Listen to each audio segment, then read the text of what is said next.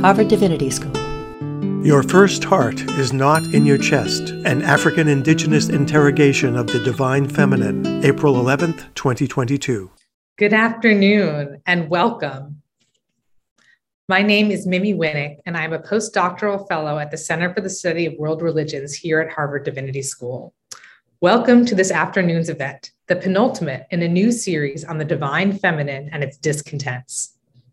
This series is part of a wider initiative the Center has launched on Transcendence and Transformation, or T&T for short. If you're interested in learning more about the initiative, please visit our website and sign up for our weekly newsletter. This particular series considers the complicated history of the, quote, divine feminine as a scholarly and sacred category, asking whether and how it should still serve scholars and/or practitioners today. Previous talks have considered these questions in the context of gender in modern Western esotericism, the divine Sophia in German idealism, goddess worship in pre-Islamic Arabia, and Tibetan Buddhism. The videos of these previous events are now available on our website. Today's talk, Your First Heart is Not in Your Chest, an African Indigenous interrogation of the Divine Feminine, considers the question of the Divine Feminine as such a sacred and scholarly category in light of our speaker's expertise in African religions and gender, and specifically from her ethnographic research with Luba women, whose religious practices inform their positionality in war. Our guest for this evening is Dr. Georgette Mulunda Legister, who is a visiting research associate in the Women's Studies in Religion program at Harvard Divinity School, and who was a 2020-2021 visiting fellow at the Weatherhead Center for International Affairs, also at Harvard University. Dr. Legister's research lies at the intersection of African religions, gender, and conflict studies. Her current project focuses on African religions in general, and Congo and Luba religions in particular, as understudied sources of agency and empowerment for women in a context otherwise characterized by socio-political instability and precarity. A native of the Democratic Republic of Congo, Dr. Legister holds undergraduate and Master of Divinity degrees from Emory University, where she also earned a PhD in social ethics and comparative religions. She was a recipient of Emory University's John Fenton Prize for Best Graduate Research in Comparative Religions for her ethnographic research with women who served as Mai Mai fighters and generals in the Democratic Republic of Congo. She has taught courses in religious studies and Africana studies at Harvard Divinity School, Emory University, Agnes Scott College, and Bright Divinity School. She is a co-chair of the steering committee of the African Religions Unit and a member of the Women and Religion Unit of the American Academy of Religion. Beyond the Academy, Dr. Legister uses African Indigenous epistemologies to develop training models that assist universities, organizations, companies, foundations, and nonprofit organizations to develop the skills and strategies to tap into the creative and constructive possibilities of conflict. We are very happy that Dr. Georgette Mulunda Legister has accepted our invitation to speak about her research and look forward to her presentation. Responding to Dr. Legister's talk this afternoon will be Professor Jacob K. Olupona, Professor of African Religious Traditions at Harvard Divinity School and Professor of African and African American Studies in the Faculty of Arts and Sciences at Harvard University.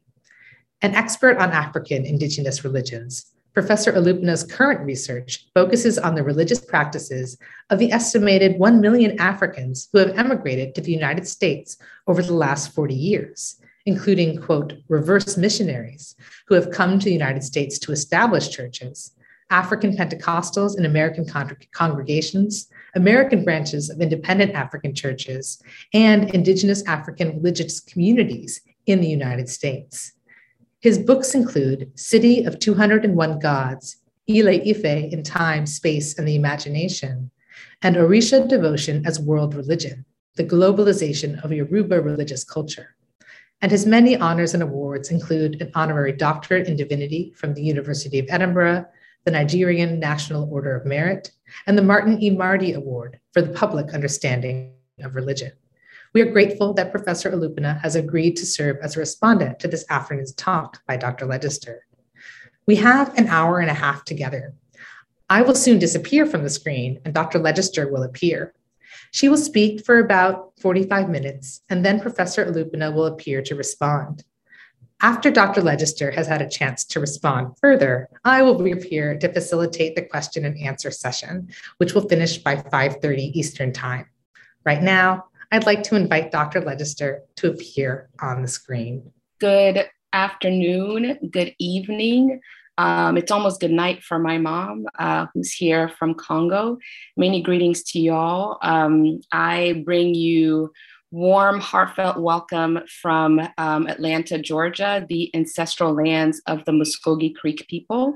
And it is such an honor to be in this space. To the Center for the Study of World Religions, Dr. Stang, Dr. Winnick, and all the others who have put together this wonderful speaker series and have invited me to be a part, I extend my gratitude. Many thanks to Ariella Ruth for your support. And hello to my family, my siblings, those that I hold dear, and those who I get to meet today. I hope to hear from you. And hello to my WSRP family as well. Let us get started. Your first heart is not in your chest. An African Indigenous interrogation of the divine feminine. I first encountered Kilela Balanda on August 13, 2021. I was 39 weeks pregnant and anxiously awaiting the birth of my second child. A year prior, almost to the day, I had lost another child. Like countless others in many parts of the world, the pandemic had taught me the costly lesson of laboring, losing, mourning, and grieving without community. My husband and I had tenderly passed our grief back and forth to each other, attempting to ease one another's emotional load, as we would have perhaps handed to one another the child we would have raised. Our daughter watched something happen to us that her 4-year-old mind at the time could not quite grasp. So she bore witness with impromptu hugs, stuffed toys that miraculously appeared on my pillow during naps, and by reading her bedtime favorites to me. Yes, Zuri can read, and very well.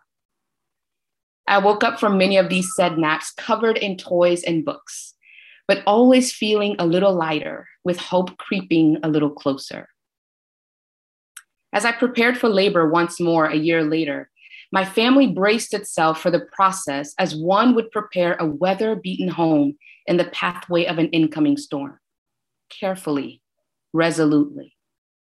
On that hot Atlanta summer day, I was gently rocking the baby in my womb to sleep with the rhythmic movements of the glider in which I was sitting and chatting with my father via WhatsApp video. I could see the stark blue and white walls of his prison cell behind him. The fluorescent lighting washed out his skin, which stretched a little more tautly across his forehead and pinched in the corners of his mouth. He had been gravely ill the month before, month 7 of unfair, unjust imprisonment, deepening our family's shared sense of terror at this unlawful imprisonment. The usual banter about how we both managed to sleep and what we had eaten that day had died down. He caught me examining his face in the lull of our conversation, so he quickly broke into a smile and pulled us both back from the questions we wanted to ask but could not answer. Me, when do you think you'll be released? Him, is the baby going to be okay? It had taken more effort in recent days to bat away answers that despair and trauma seemed ready to offer. Instead, my dad redirected the conversation and we let our silence on these subjects stand for hope. Have I told you about Kilela Balanda? He asked. Kilela Balanda? No. Who's that? He smiled. And this time the smile reached his eyes and his mouth relaxed visibly. I haven't told you about Kilela Balanda? Oh, you will like this very much. I got excited. My father was a consummate teacher and a brilliant storyteller. I was proud to be counted among his students. Tell me, tell me. I was 7, 17, and 33 years old all over again. He chuckled. Kilela Balanda is the deity that rules the source of the Congo River. And you'll love this. Kilela Balanda is a female deity. I was hooked. The cell phones mediating our conversation disappeared. I was instantly transported to Kasapa prison in Lubumbashi. Why are you only telling me this now? I was squealing. He was delighted. So delighted, in fact, that his chuckle became a full-throated laugh. I know that knowledge like that interests you. By, quote, knowledge like that, I presumed that he was referring to my insatiable thirst to learn about Luba tradition, indigeneity in the Congolese public sphere, and most of all, the oft overlooked or undertold story of the empowerment and affirmation of women in African religions. I looked at him quite flatly and retorted a touch impatiently. Of course. So, who is Kilela Balanda? Kilela Balanda translates to Swahili as Muchungaji wa Maskini. Kilela Balanda sits at the source of the Congo River and is the deity who grants access to the Maskini to freely cross the river. You cannot cross the river safely without Kilela Balanda's permission. There's a street in Lubumbashi, the provincial capital, named after her. He paused to observe my reaction. I might have been gaping at that point. I was stunned. My father had opened a new doorway that led deeper into my education of the Luba and of myself as a Luba woman. He continued, there are many female deities in Luba tradition. We, the Luba, know this and don't need to speak of it because we know this. You might find it interesting. I cut him off. Absolutely. I had been scouring English sources for more information on Luba tradition and had yet to encounter any expansive study of the Luba pantheon. He smiled again and leaned back against the wall of his cell, which came back into view. I was back in Atlanta. He stayed in Kasapa prison, and the phones resumed their role in our conversation. You should study her. Add Kilela Balanda to your book. I definitely will. Sadness filled his eyes. It was time to end our conversation. I'm praying for you. You and the baby will be fine. How are you feeling? He asked, as if he hadn't already asked that question when we first began our conversation. I'm tired, but I feel fine. The baby has run out of room, but is otherwise fine. I paused. Thanks, Papa, I said, feeling the tears welling up in my eyes. I'm praying for you too, Papa. Thank you. I love you. Before I could finish fully forming the words, he had already ended the video call, as was his custom. My siblings and I often joke, and my sisters and brother are on here, and they can attest to this in the Q&A. My siblings and I often joke that if we want our father to say, I love you, we would have to start the conversation that way. He has never been enamored with goodbyes, much less goodbyes spoken in the context of acute precarity. I let the tears flow freely for a few moments until my curiosity drew me back to Kilela Balanda. True to form, he had piqued my interest just enough to set me on a path towards discovery. I started with the meaning of Kilela Balanda, Muchungaji wa Maskini in Swahili, a name with plural translations and accompanying meanings. A common English translation of Muchungaji wa Maskini, a translation largely influenced by the French, quote, le gardien des pauvres, is the keeper of the poor. At this semantic level, Kilela Balanda is the deity that lends protection to those in the community who are most impacted by economic inequities. However, the word poor or pauvre in French, to signify one who is economically disadvantaged, does not exist in Swahili, Kiluba, or Lingala. In fact, the fixed and individualized understandings of poverty in Western contexts do not translate semantically in the Congolese context. The communitarian orientation of the Luba communities or other communities in Congo and on the continent resists limiting poverty as the plight of a single individual. If one in a community is to be considered poor, The community to which that person belongs at best must bear responsibility for that poverty, or at worst is complicit in that person's poverty. Being poor is not an individual socioeconomic condition. Here you have the French definition of Kilela Balanda, gardien, meaning one who keeps watch. Protection is an important element of this definition, or interestingly enough, surveillance. And pauvre, the plural for pauvre, has multiple meanings in the French, and all of them are derivations of insufficiency, lacking value and prosperity, indigent, needy, unfortunate, etc. However, in the Swahili, Mchungaji means guardian with an emphasis on protector or keeper. And the term maskini comes from masikio or ears, and from the phrase sikiza wa makini, which means to listen intently or intent listening.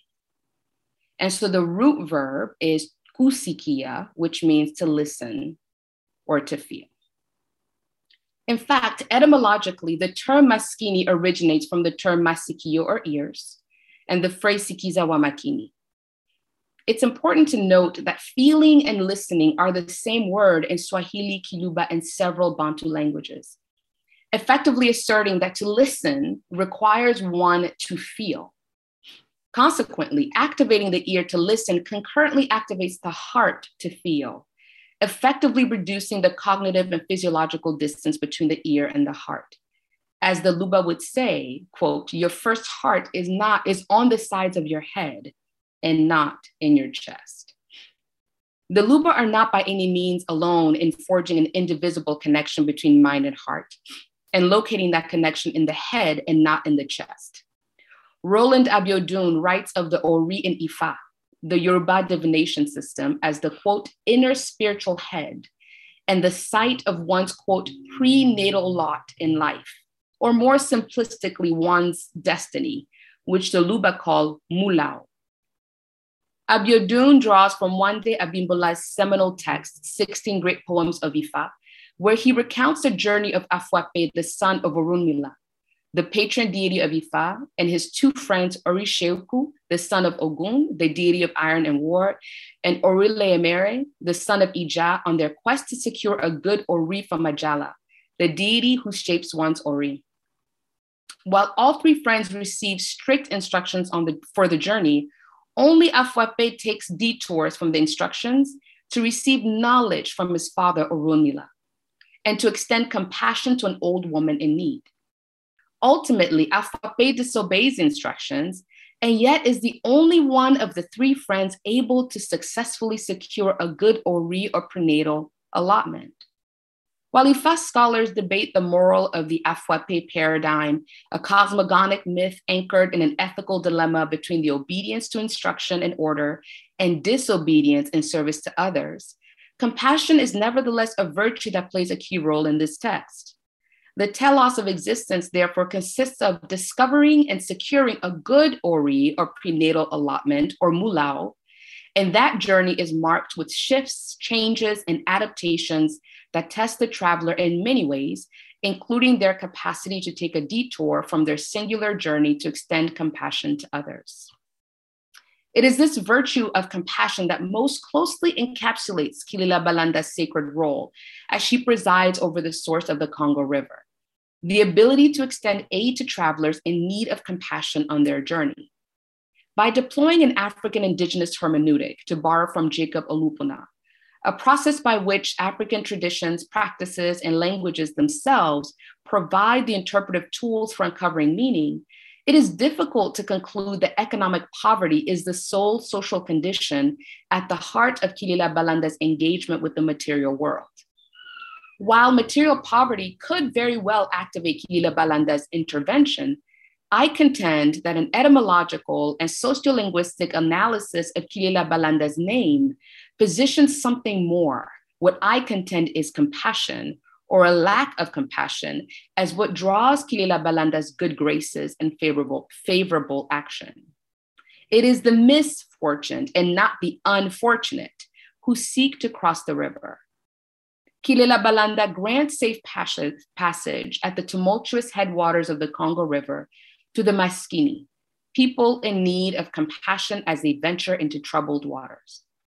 As I reflected on the meaning and role of Kilela Balanda on that August summer day, I suddenly understood why my father has sent me on a quest to learn about this Luba deity.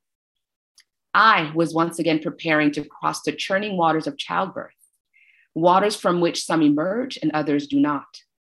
I was a weary traveler in need of compassion. I needed to meet Kilela Balanda.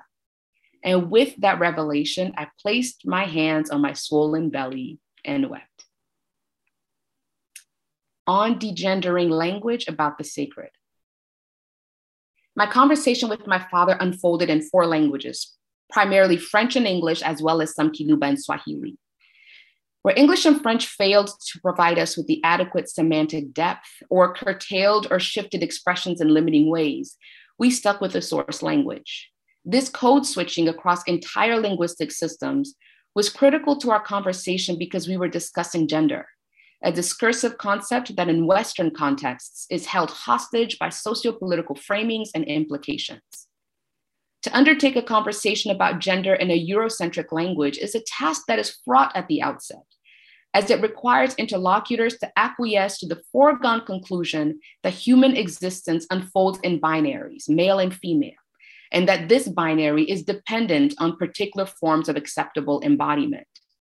While the English language has since lost the gendered case, to which Eurocentric languages such as French, Spanish, Italian still cling, the female-male binary that informs the Eurocentric world sense has written itself so indelibly into Western moral consciousness that it not only impacts how one speaks and writes of the material world, this binary also informs engagement with the immaterial world. A simplified version of Swiss linguist Ferdinand de Saussure's theory of semiotics might be most useful here. One can understand signs or symbols by using language or signifier to convey meaning, signified, about the sign. In a Eurocentric context, the linguistic tools that one deploys to make sense of a sign, a symbol, or an object predetermine the range of meaning one might make of that sign. In Western context, due to a built-in reliance on a male-female binary, extracting meaning outside of said binary remains challenging. This female-male binary in language is an extension and product of a broader framework of masculinity and femininity, or the assignment of role, possibility, and action in society on the basis of what is perceived as one's physical embodiment. While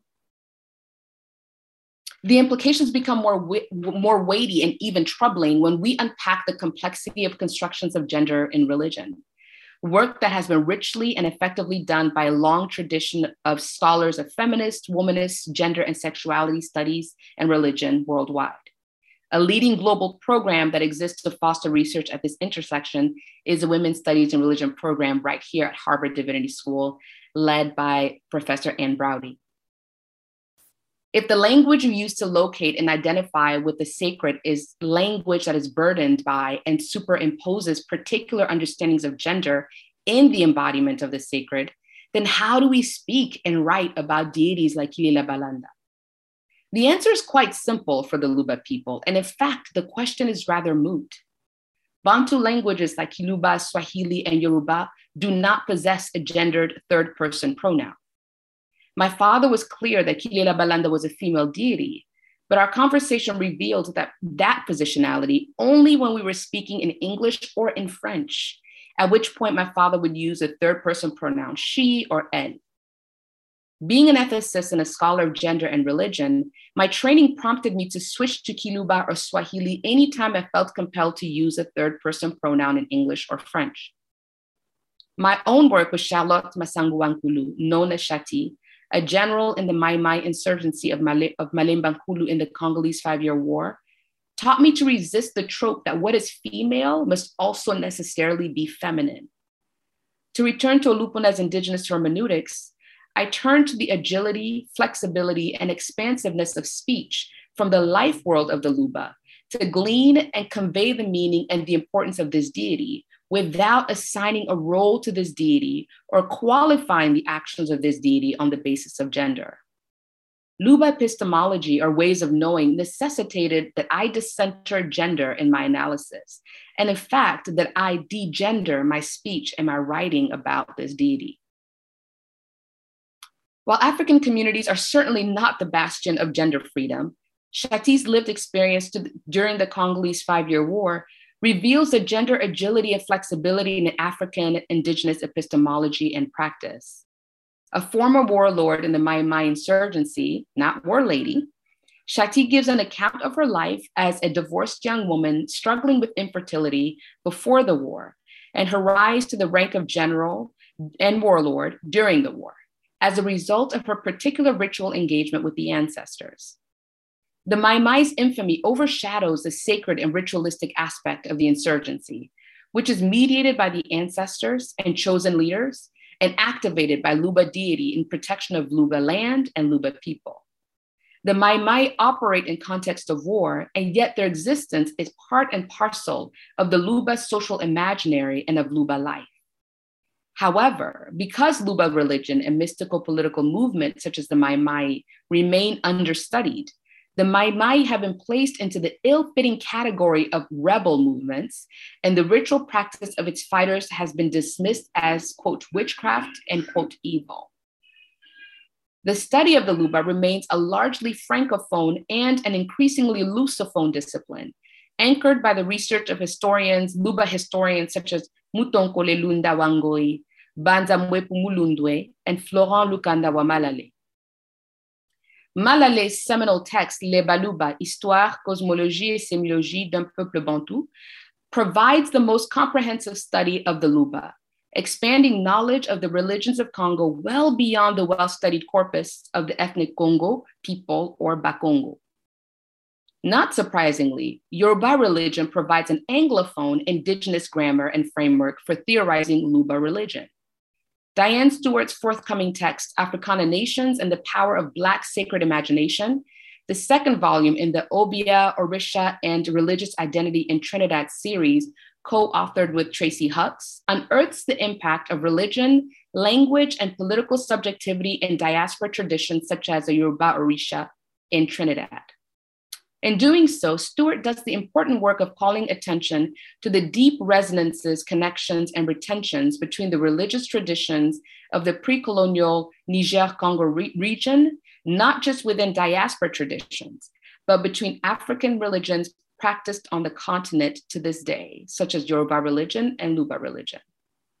Not unlike the Luba and many African religions, practitioners of Yoruba religion, including the Ifa priesthood itself, similarly wrestle with the vestiges of colonialism, particularly in the contestation that surrounds the role of women in leadership.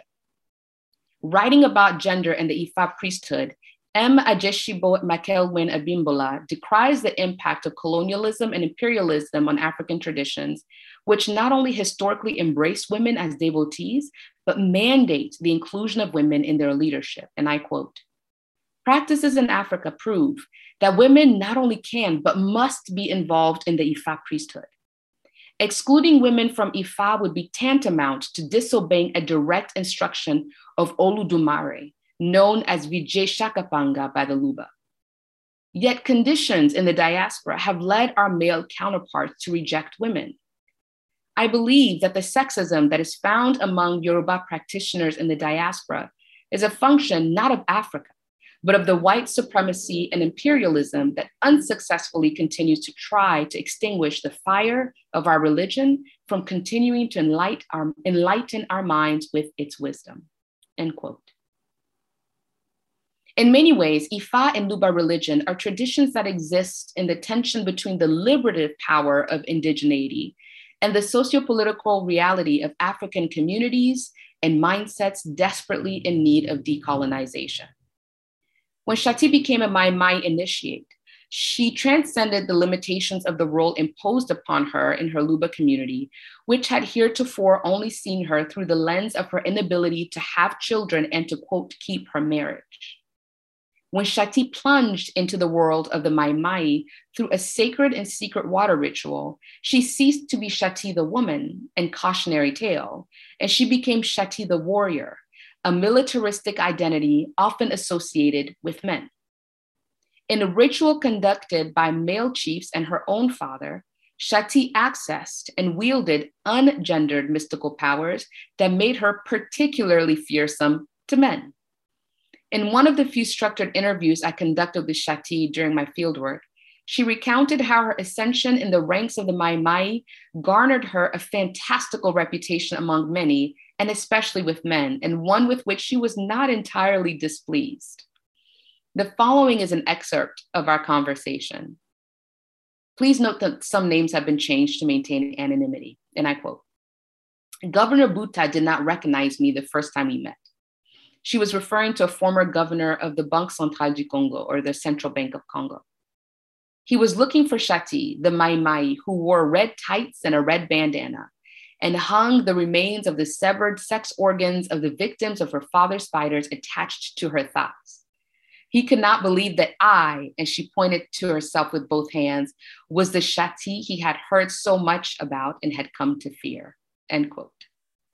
This Shati was at once woman, warrior, warlord, general, divorcee, and after the war, adoptive mother and father to war orphans. Shati's induction into the Mai Mai ranks and her ritual practice deepened and expanded her once limited agency and role in society, decoupling her capacity for moral deliberation, action, and flourishing from her biological sex. I'm going to show you a picture of Shati. Here in this image, the person in the very center, dressed in all red, intentionally and ritualistically so, is Wende, Shati's father. As you can see, Wende is wearing several amulets and holding ritualistic elements to signal outwardly his role and his connection to ritual power. And in the foreground with the vivid purple headscarf is Shati. And I like to say this, when I first heard about Shati, when I met her, I was like, she looks like my auntie. And literally, she looks like she could be my auntie, anybody's auntie. But this is the person that had garnered so much infamy. And she literally just showed up like herself. To be sure, Shati's embodiment and identity is one of a woman. However, as a Mai Mai, her power, influence, and agency were no longer diminished, nor even mediated by her body or her biology. The biological determinism that had locked Shati into a precarious existence before the war was subsumed by a more critical determinant of power in the African indigenous life world: the strength of one's connection to the ancestors and to spirit deities like Kilila Balanda. The somatocentricity of the Western social imaginary, to use Oyeronke Oyewumi's term, this heightened and even obsessive concern with the body, and more specifically, the binary body, was no longer salient for Shati the warrior. Does Shati self-identify as a woman? Yes. Do the Luba know Kilila Balanda, the Luba spirit deity who rules the headwaters of the Congo River and offers compassion to burdened travelers as female? Yes. Might African religions such as Luba religion and Ifa be included in practices that venerate the divine feminine? I would contend that to do so would be to forfeit the flexibility, agility, and liberative power that these traditions already offer women. And at this point, I will say wafwako, thank you. And it is now my honor to welcome Professor Olupona, my teacher and my mentor, to share some comments with us. Baba, we are all ears. So thank you very much. Let me inform the audience that I did not switch off my camera. I was suspecting that they didn't want me to be there to compete with Jojo. So I can now have my turn. Thank you, Jojo. Thanks to Nimi for introducing me. and thanks to the Center for the Study of World Religions, where I'm talking right now. I have an office here. Jojo is a great storyteller. I don't know if it is in the gene. It's not just his father who tells good stories. I think Jojo makes ethnography quite fascinating to us. So I really enjoyed, reading this paper. So let me also thank you for giving us this very, very fascinating and insightful presentation. And I can think of several possible titles, given the fact that you have touched on so many things. This highly interdisciplinary lecture draws on many interlocking motifs and issues in the comparative history of religions and also gender studies. But time will permit me to raise just a few important issues, at least in this presentation today. The rich ethnography of the Luba people and the Kilela Balanda story, it's very interesting. Interesting because Kilela Balanda is presented as a sovereign female deity. We tend to avoid the word king, which we borrow from, the British, and simply call her a sovereign, a female deity that rules the source of the Congo River. I can see maybe in my past academic life before I got to this, arguing that she is probably the source of the Congo civil religion, given the importance of this and the importance of sacred kingship. That she rules the source of the Congo River, quote unquote, is very important. So my response will follow the cue that Jojo has laid us, particularly in what I consider to be a fascinating comparativist mindset that transverses the entire African religious and cultural spheres, particularly the Yoruba and the Luba in particular. Not to talk of the very, very insightful theoretical insights that he gave us and the methodological approaches that she had used to present these materials to us.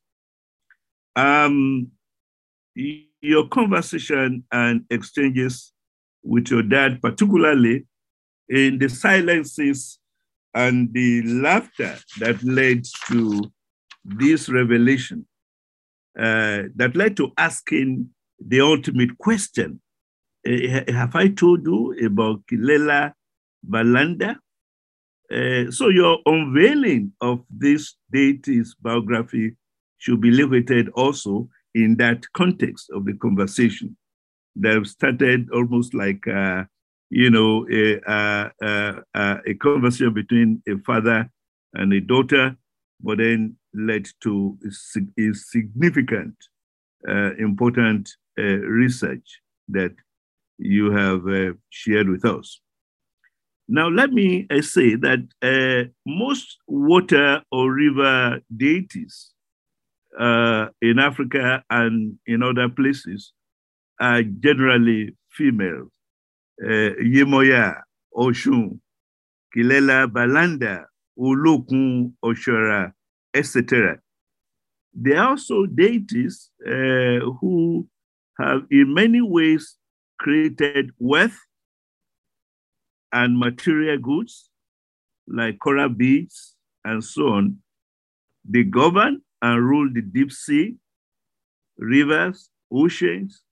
They maintain peace, but also fight injustice, violence, especially violence against women, etc. That is very characteristics of all these deities. And like Ilela, Balanda, you have the story of Oshun, as Jojo also mentioned, where you see some of the borrowings in Bianchi's songs and music, and how Oshun showed her other characteristics.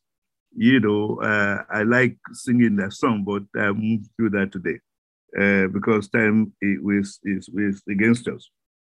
And I'm sure you, Jojo, you probably have heard me talk about Ajay, the goddess of wealth, as the one who created the banking system in indigenous Yoruba culture.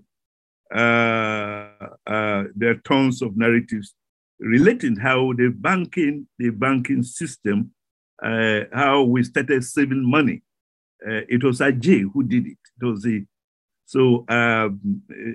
political economy, the welfare, social welfare, all these things. These are things that women created, these deities created, in spite of all the things we say about male deities. So why is there no expansive study of the Luba pantheon, particularly in English sources? You raised that question. I think I'm going to leave that to you to investigate. That will be part of your work. Maybe in Kabera, I may want to discuss some of these things with you later on. I have a feeling, Jojo, that your dad, who is a priest, I guess, yeah, it's a priest, yeah, belongs to the earlier generation of clergy, like my late father, who promoted the study of indigenous religion. And unlike the present situation, the present evangelical Pentecostals, who would discourage you and others from knowing about their past, about their culture, their forms of spirituality and their mindsets have caused untold problems and hardship in Africa. So it is very important that as we're talking about indigenous religion, we must look at it also in time and space. Where is it that it's becoming very difficult to recover this ancient tradition and to be able to locate that in the present thing? It is to our advantage. I personally believe that one of the reasons why we are in trouble as a continent is that we have decided not to take seriously our own worldviews, our own epistemology. We are going around in borrowed dresses and borrowed clothes. And as long as we continue to do that, we are not going to be able to do much. This is the cause of our crisis. And does that mean I'm asking people to go and convert to indigenous religion? No, that's not what I'm saying. What I'm saying is that even if you are Muslims or a Christian or whatever it is, you must take very seriously that worldview, that attitude to life, that kinds of thing, similar to what you mentioned about the meaning of communitarianism and the reference to that in your analysis of poverty, what you talked about. And I think I'll probably mention that if there's still more time later on. I'm intrigued by how female sovereigns who lived in the water and yet controlled the world of the living humans have been able and successfully done so. A classic example is Ifa that you referred to earlier on. Orunmila, a central narrative, show that Orunmila left the world because he was invited to come to the deep Atlantic Ocean, where he will continue to live his life. It was Olokun, the goddess, of the river, that invited him. What was also very interesting will be the what I may probably call the Paraclete experience. You see, Orunmila just didn't live like that. He left behind instruments of Ifa, gave it to his children, and say, "You continue to practice divination. I'm going to Olokun's territory." So Olokun's invitation meant that Orunmila had to travel to the deep sea. The wider gender implication of this is that Orunmila's last words, let me quote that: "Whoever you see, you call Baba, Babalawo." That is, whoever you see is going to be the one to lead you. Orunmila is going to the home of Olokun to live maybe a second life. So the myth of origin of Ifa divination system, as relates to the conversation between Olokun and Orunmila, is quite rich, particularly in the context of your analysis. Jojo, I appreciate your analysis of the what we'll probably call the embodied gender processes in Africa. And it reminds me of another important work, Laura Grillo's book, Ultimate Rebuke, which was also published by the Duke University series that we edit. And while I agree with your exploration of what poverty and the word poor means in the context of Congo and African cosmology, your attempt to dissuade us from limiting it to the narrow meaning that is often used in the West, as material poverty, as opposed to its richer meaning, in the Luba context, as signifying communitarian orientation. I will also say very quickly that poverty, as it relates to individuals' plight and concerns, a social economic condition that has left millions of Africans really in abject poverty, needs to be reviewed. So my question then is that the African traditional worldview that you have cited, and you rightly cited, by and large is increasingly being changed by these traditions that I mentioned, by modernity, by Islam, Christianity, neocolonialism, individualized economic poverty is now the order of the day everywhere, in Africa, in Congo, in Nigeria, and so on. So that reality is very important as we now look at the total picture. I think lastly, I guess you're fascinated, and perhaps what you will consider to be the most important part of this essay is the decentering language about the sacred. I agree totally with your central thesis. Here that there are ample references to how the centering gender or the gendering our words and thought may enable us have a clearer understanding of the cultural phenomena that we are studying. I totally agree with you. We must, however, having said that, understand how decades of colonialism have affected our views of culture. I think you made a personal reference to that, especially religion. Since I'm also at times interested in decentering theses I consider to be the most fascinating that I've had, permit me to raise an issue for your consideration. And this has to do with the last sentence of your presentation. Let me read that, if you don't mind. Might African religions such as Luba religion and Ifa be included in practices that venerate the divine feminine? And I think, and your answer is no, right?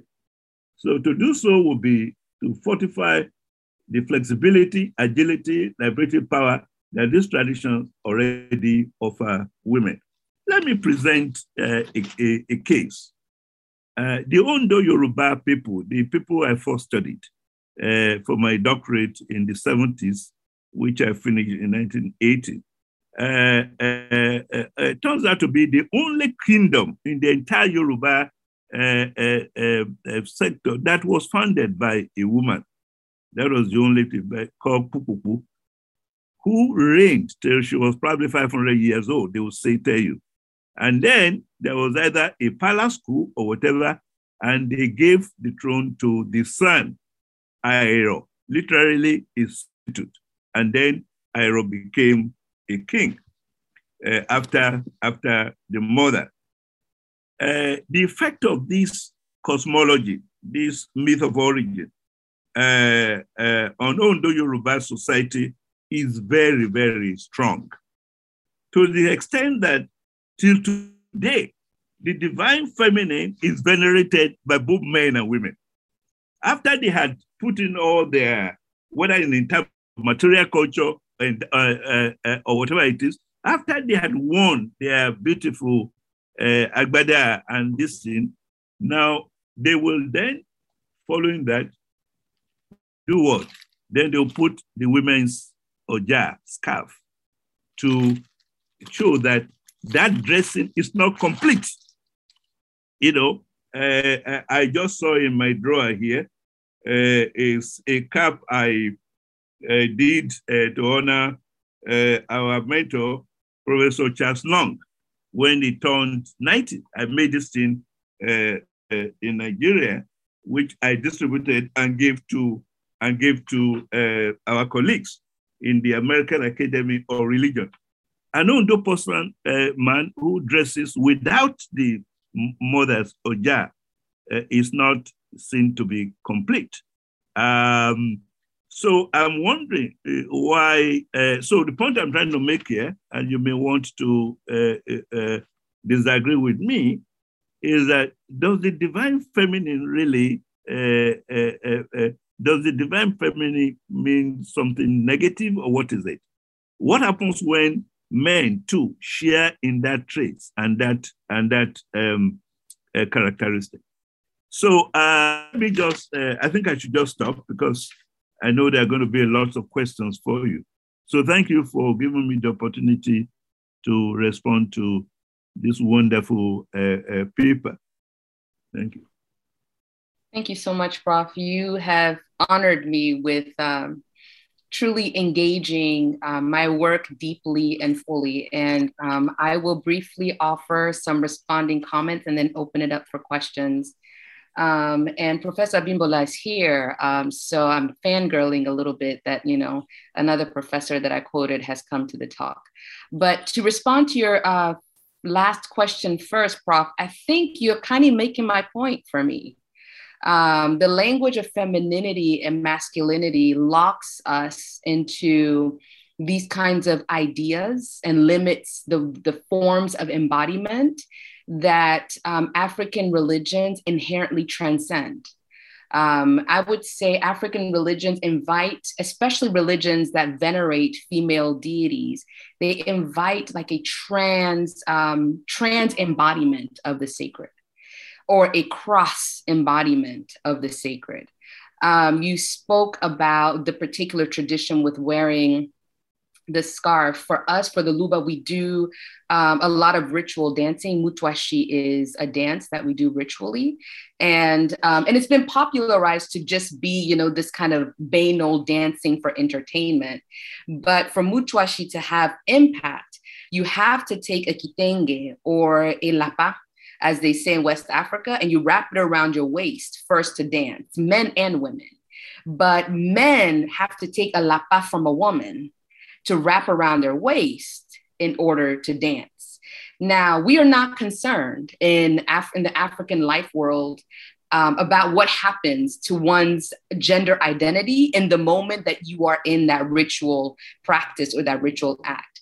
It doesn't matter to us whether the body that is wearing the scarf or the lapa around their waist is feminine or masculine. That's besides the point. And I think that that's the point that I'm trying to make here, that our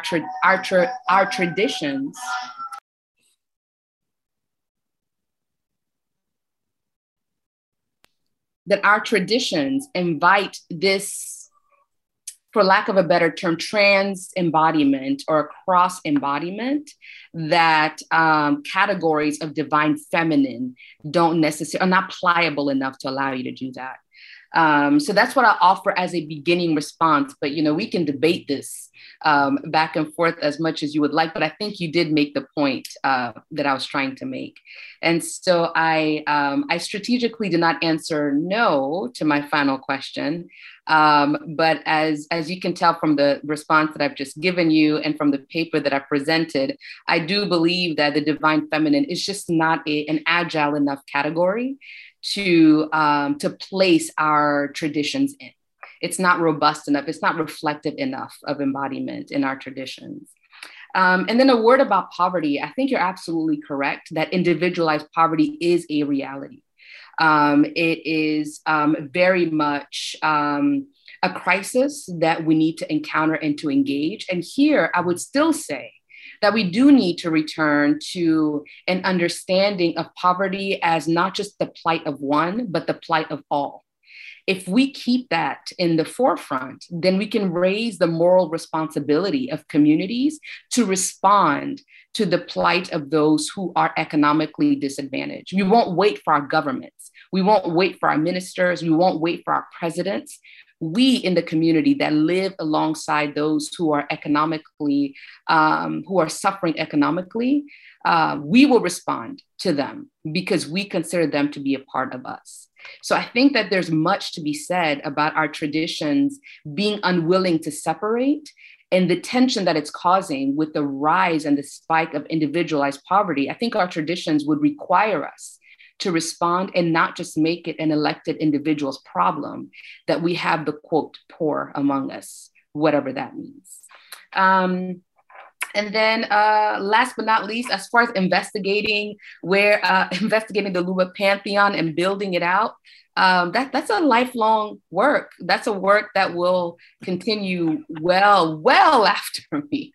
And that is a work that is being done of just the Congolese religion, the Congolese religious pantheon. Scholars like Dr. Kira Daniels is in that work as well, both from the African diaspora perspective and from the African studies perspective. There are many of us. Dr. Sheila Otieno is in that space. Dr. Oluwatomisin Oredane is in that space from the perspective of African Christianity as an African religion. So there's work to be done. My small piece is the Luba piece. And it's just beginning. So there's translation work to be done, there's constructive work to be done. Just wish me luck and keep reading my work and asking me questions and deepening the process. So that's what I will offer in broad responses to your questions, and to really, truly thank you for your wonderful affirming comments of my work.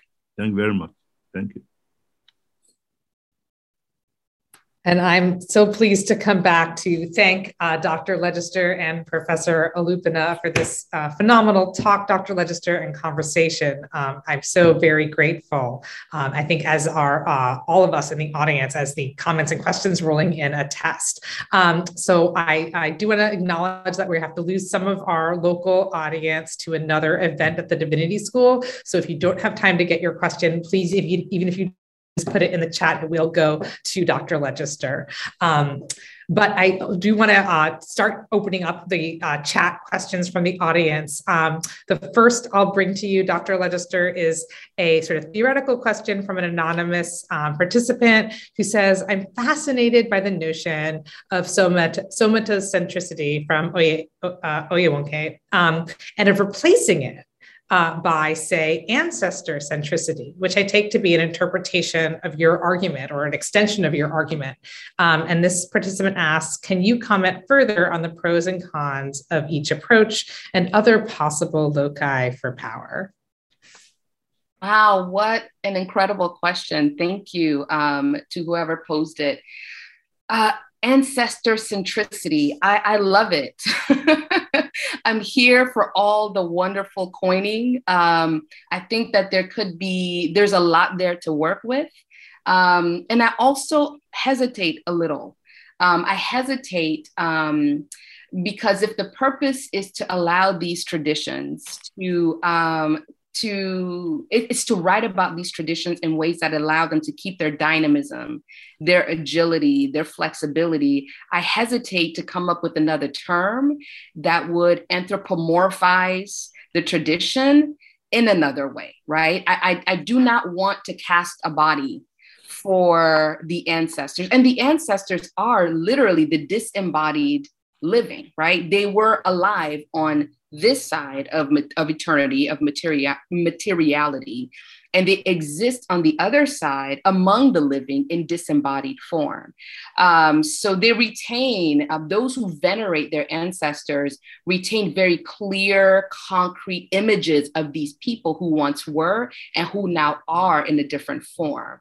So there's a form of, I would say, embodiment. And this is something that Kwasi Wiredu, who's a Ghanaian philosopher, would contend that there is a form of embodiment to the disembodied, to the spiritual, to the immaterial. But he doesn't make that point, he only makes that point with certain limits and reservations. So we could consider that. I think too, the somatocentricity, I think Onyeronke is a beautiful writer. I mean, it just puts everything in perspective, right? This kind of centering of the body in our speech in the West, in our disciplines, in our interactions with one another, in our social engagements. And I think what Oyewumi points to is the difficulty of removing a focus on the body out of our speech, out of our discipline, out of our scholarship. And it's not a vilification of the body. It's, can we give the body its own seat and allow all the other ways of being in the world to also occupy equal space, to have equal voice? Can we give all of our senses, and not just our eyes that see bodies, can we give our ears also equal space? Can we engage with each other through other loci?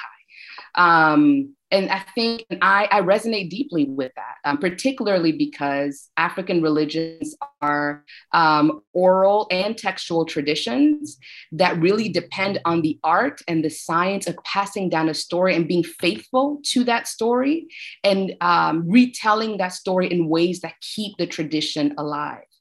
So there's work to be there, there's potential there. And I also think that there's the traditions themselves, caution us to approach these methodological possibilities with care. Thank you so much. A question now from Nena Onima, who says, thank you very much, Professors Legister and Olupona, for this insightful talk. I'm interested in the idea of Kile Labanda's description as a sovereign rather than as a king. Could considering, and this may be contentious, that the spiritual world of African cosmology is gendered, and with consideration of Nwando Achebe's historical work on a female king in colonial Nigeria, I wonder why you choose a gender ambiguous term sovereign in translation to refer to the monarchical reach of Kile Balanda. Why is the goddess gendered spiritually as female, but as a ruler in the physical, you use a degendered term? I'm still thinking of the gender balance theory of Achebe that posits that male gods have female priestesses who may not be biologically female, so-called, but identify as women and vice versa. That's a fascinating question. I'm going to begin with the response and allow Professor Lupina also to chime in before Professor Lupina leaves for the next talk. The importance of the way that we perceive embodiment ties directly to the way that we practice our devotion to that particular deity. What I love about the language of sovereign that Professor Lupina has introduced to my work on Kilila Balanda is that it allows us to consider rulership as not just being something that is permitted to women by using the language of you can also have a female king. There's something to be said when the monarchy itself is fluid. There's something to be said when the monarchy itself is agile. There's something to be said about how to speak of monarchy, how to speak of rulership in terms and in understandings that are indigenous and not just imported. The concept of king is an imported concept, as Professor Lupina mentioned in his remarks. So how do we, given these traditions, as you rightfully pointed out, how do we speak of traditions that include priesthoods in which men, people who identify biologically as men, serve as a priestess? How do we speak of these kinds of practices and in sacred and ritualistic engagements without necessarily defaulting to our colonially inherited terms? And I find that the term sovereign really offers us that kind of semantic suppleness that our inherited language and orthographies from the West don't. And I'll stop right there and see, Prof, since you started that fight, if you want to say something about that. Well, I think you have answered the question. I may just add to it that it was my own experience in 1979 when I was doing a study among these Ondo Yoruba people. And at that time, gender wasn't really, when I was in graduate school in the 70s, gender wasn't really central to our training in the study of religion, to the extent that I had to encourage the Harvard students, Elizabeth Eames, to now return to that same Ondo people and look at women and gender relations. So when they mentioned the word pupupu, I had written in my note, a pupupu was called Oba Obiri, a woman king. Then I wrote queen, and the chiefs were very angry with me. They looked at me and said, doctor, no. So I began to think about it. And I think the word sovereign is better in terms of the context in which whether it's a male king or female king, as we often see them in the Eastern Yoruba region, will fit into that without any problem. Yeah.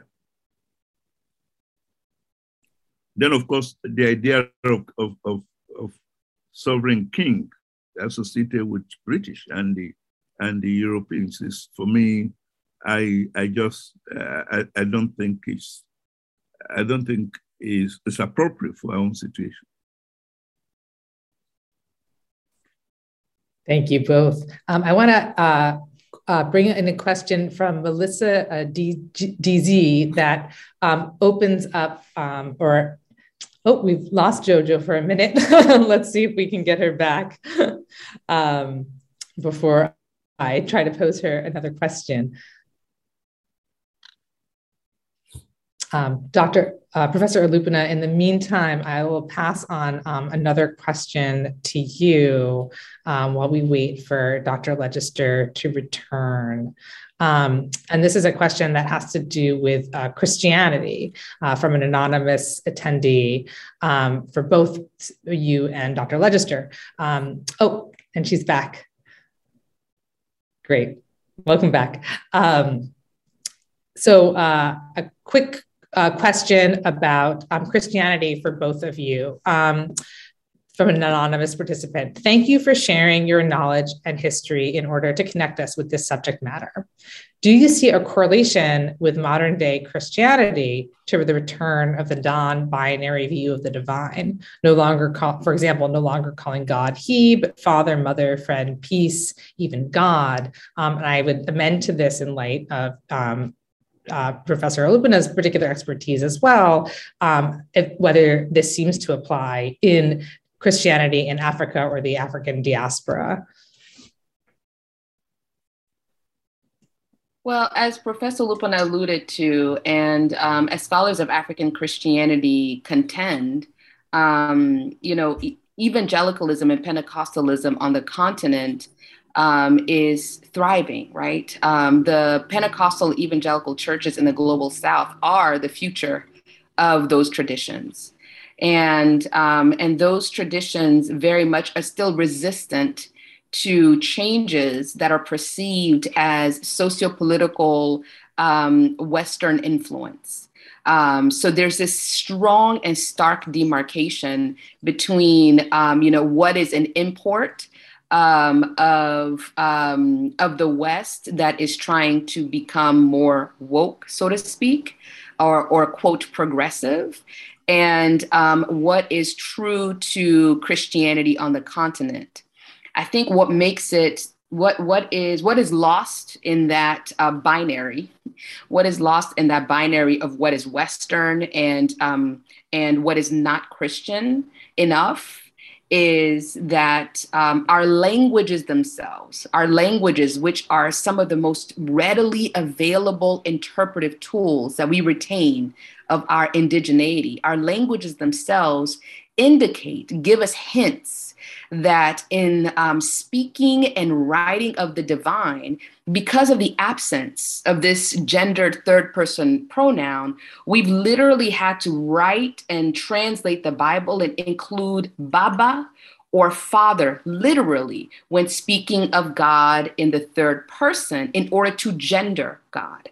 So in our translations, in our own languages of the biblical text, we are literally gendering God in ways that are perhaps not fully reflective of the Imago Dei, this theological doctrine and belief that all creation, that God created human beings in the image of God, which would imply that the embodiment of a woman is also the embodiment of God.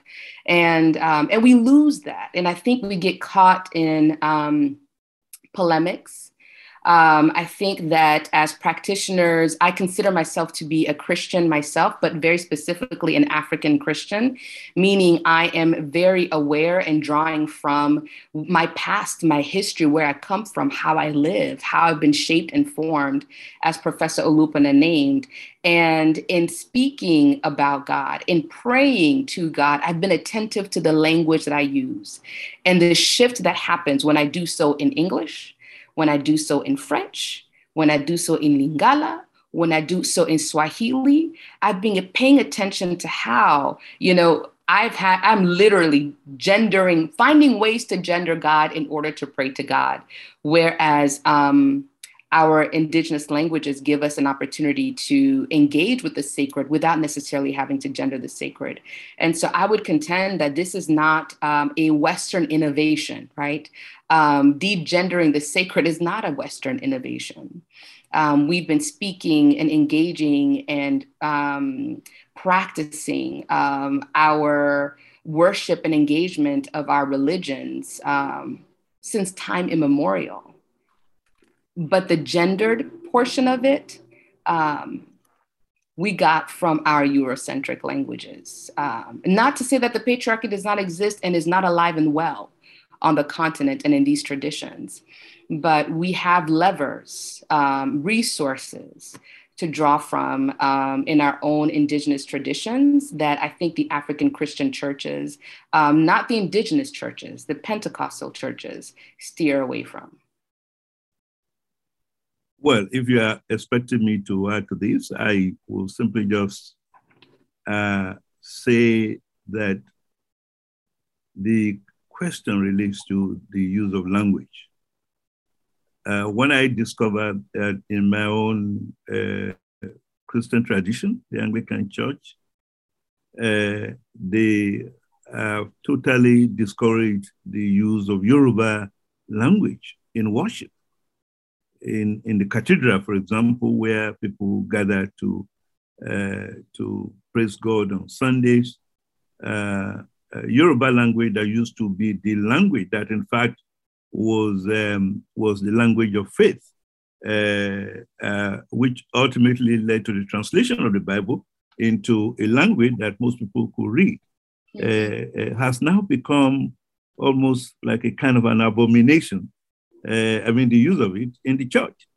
So what does it tell us? It tells us that a number of these traditions are trying as much as possible to be like the Pentecostal charismatic churches.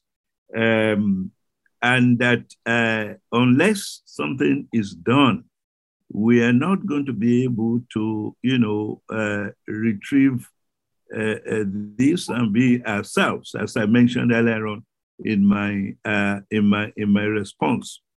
I do not know how we are going to do it, and maybe the President Kagame's solution in Rwanda, maybe most of you are aware of it, when he decreed that if you are not literate and you have not gone to a seminary, you have no business opening a church.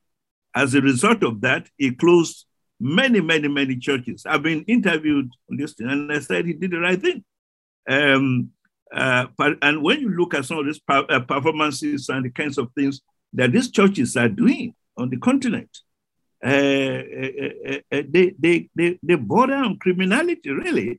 And I think it's important for policymakers to begin to pay attention to this kinds of development, which is not in the best interest of the continent.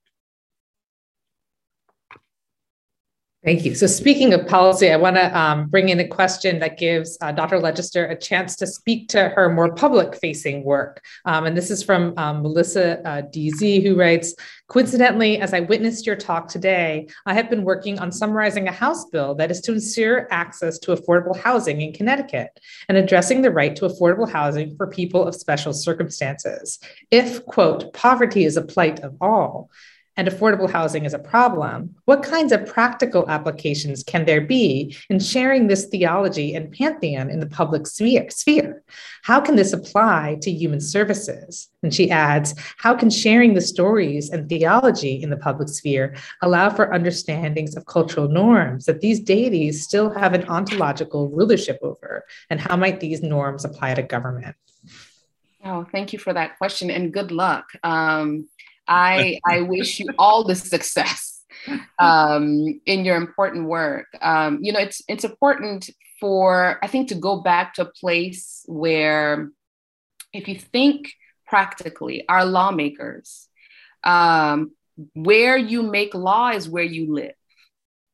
And so you have to contend, for our policymakers, you have to contend with the relatively shorter distance between the law, the impact of the law that you make, and the place where you live. That distance is a lot shorter, right? So there is the people who are most impacted by the laws that you make are not easy to overlook and to ignore. Now, does that mean that we have the best politicians in the world that live up to these indigenous virtues? And moral understandings of community? Absolutely not. I think that we learned well from our Western fathers, and here I'm being very specific, from our Western colonial fathers, and we have lived into, in our attempt to build, quote, democratic societies, we have reified the same injustices that we see in the West. We've reified them on the continent as well. But the potential lies in us really leaning into perhaps the intergenerational model of living that is still extant on the continent, but it's also rapidly disappearing as younger and younger people want to become, quote, more developed. Until I will not give away my age, but in my generation, it's still 50-50 where you'll find young people still living at home until they get married. So there isn't this kind of societal push to live and to step out on your own, incur debt to have your own while your family is there, right? So it kind of, you don't have these economic drivers to push one to individualize their wealth and to individualize their well-being. We're at 50-50. I think by the time my children's generation comes up, we will look very much like the West, where everyone is trying to have theirs, ownership, property, et cetera. And, there are advantages that come with that kind of individuation, but they're also, desperate economic consequences and implications as well. So if you can think about, what are ways that intergenerational housing can become a reality again in the West? During the pandemic, we saw a lot of that. We saw people who were facing lockdown leave their apartments, in Santa Monica, in New York, you name it, and go back to family homes. We saw college students who left their dorms and went back to their families. There's this push to go back home in order to build this kind of, social welfare and well-being net as best as we could during the global pandemic. And now that things are opening back up, folks are venturing back out, reclaiming their apartments, re-renting their own spaces, leaving the kind of family pods that they hunkered down in for 2 years that helped them to weather the kind of economic precarity of the last 2 years. I would propose, what would it look like for these kinds of intergenerational models of community building and housing? What would it look like to reinstitute them? What would it look like to encourage, to incentivize housing and co-ops that don't differentiate by individual wealth? I think there are models here that exist that we could explore, and that could be corollaries to this, African indigenous ethos that I am because we are, and we take care of our poor. I think we can approximate it, but it takes a lot of work because you are going to be compelling people to give up what they worked so hard for and what it looks like somebody else didn't work as hard to get. And that is it's an ideological shift that is difficult to change. I don't believe in impossibilities, but the climb is very steep to get at that sort of model operating here in the US. Thank you, Dr. Legister. So we just have a couple minutes left, perhaps time for one more question. This is from my colleague and Transcendence and Transformation and the Divine Feminine and its Discontents, Dr. Hadi Fakhouri, who says, thank you for the fascinating talk. And do you perceive your work as a reconstruction and retrieval of the tradition in a pre-colonial form? And then you kind of alluded to this already, but if you have more to say on the question of what you think the contribution of indigenous African spiritual traditions may be to your own understanding of Christianity. You cut out a little bit there. Can you repeat that question? Yes. Apologies. So do you perceive your work as a reconstruction and retrieval of the tradition you describe in a pre-colonial form? And what do you think is the contribution of indigenous African spiritual traditions to your own understanding of Christianity, acknowledging we can't get to all of that? Of course. Well, I'm happy to say that it is not a retrieval. This scholarship is being done richly and widely. I belong to newest generation of young African religionists. Many of us have been taught and mentored by Professor Olupona, Professor Diane Stewart, Professor Tracy Hucks, Professor Manuel Larte. The list goes on. We are here.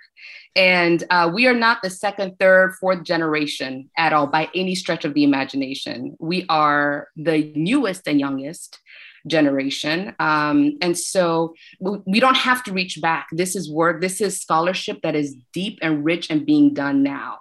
So we're leaning in, we're not reaching back, which is the good news. And two, I would say, I would actually turn you to, if you would like a primer, I'm trying to find it, Prof. It lives on my desk somewhere. I don't know where it went, but it's an Oxford series, a very short introduction series by Oxford. And it's a very short introduction to African religions published by Professor Olupona. Is an excellent source to kind of get your feet wet. I lifted up the 2-volume series that is being published by Duke University Press, the series that is edited by Professor Olupona, Professor Stewart, and Professor Terrence Johnson.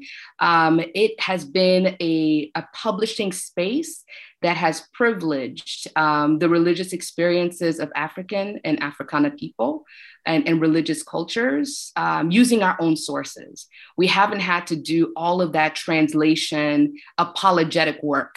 So that series is robust, it is thriving, look it up. You can draw so much from there. And I think what gives me hope is that this is not the work of past scholarship. It's alive and well. And as far as Luba tradition, in the Francophone world, it is thriving. It's scant in the Anglophone world, but in the Francophone world, it is thriving. I actually was able to get the contact information for Professor Lukandawa Malale, and I stalked him a little bit on WhatsApp. And I will continue stalking Professor Malale until I get a conversation with Professor Malale. And I'm trying to enter into that Francophone side. And this is another piece, back to language, how we have used our languages to divide us arbitrarily, disciplinarily, and we need to break down those disciplinary boundaries. So, and that is, I think, a small piece of the work that I'm trying to do. I'm trying to say that we've been here, we are here, we are writing, the research is deep, it's wide, it's expansive, it's rich, and we will continue. Thank you. That is a hopeful note, but also a real note to end on. And I, for one, am grateful and look forward to being able to teach this talk in my own classroom, in my own disciplinary home of literary studies when talking about gender. So let's break down those disciplinary divides indeed.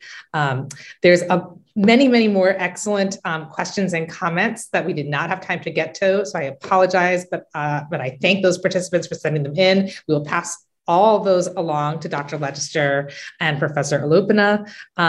Thank you all so much for coming. And thank you so much to our speaker and our respondent for a rich conversation. Thank you.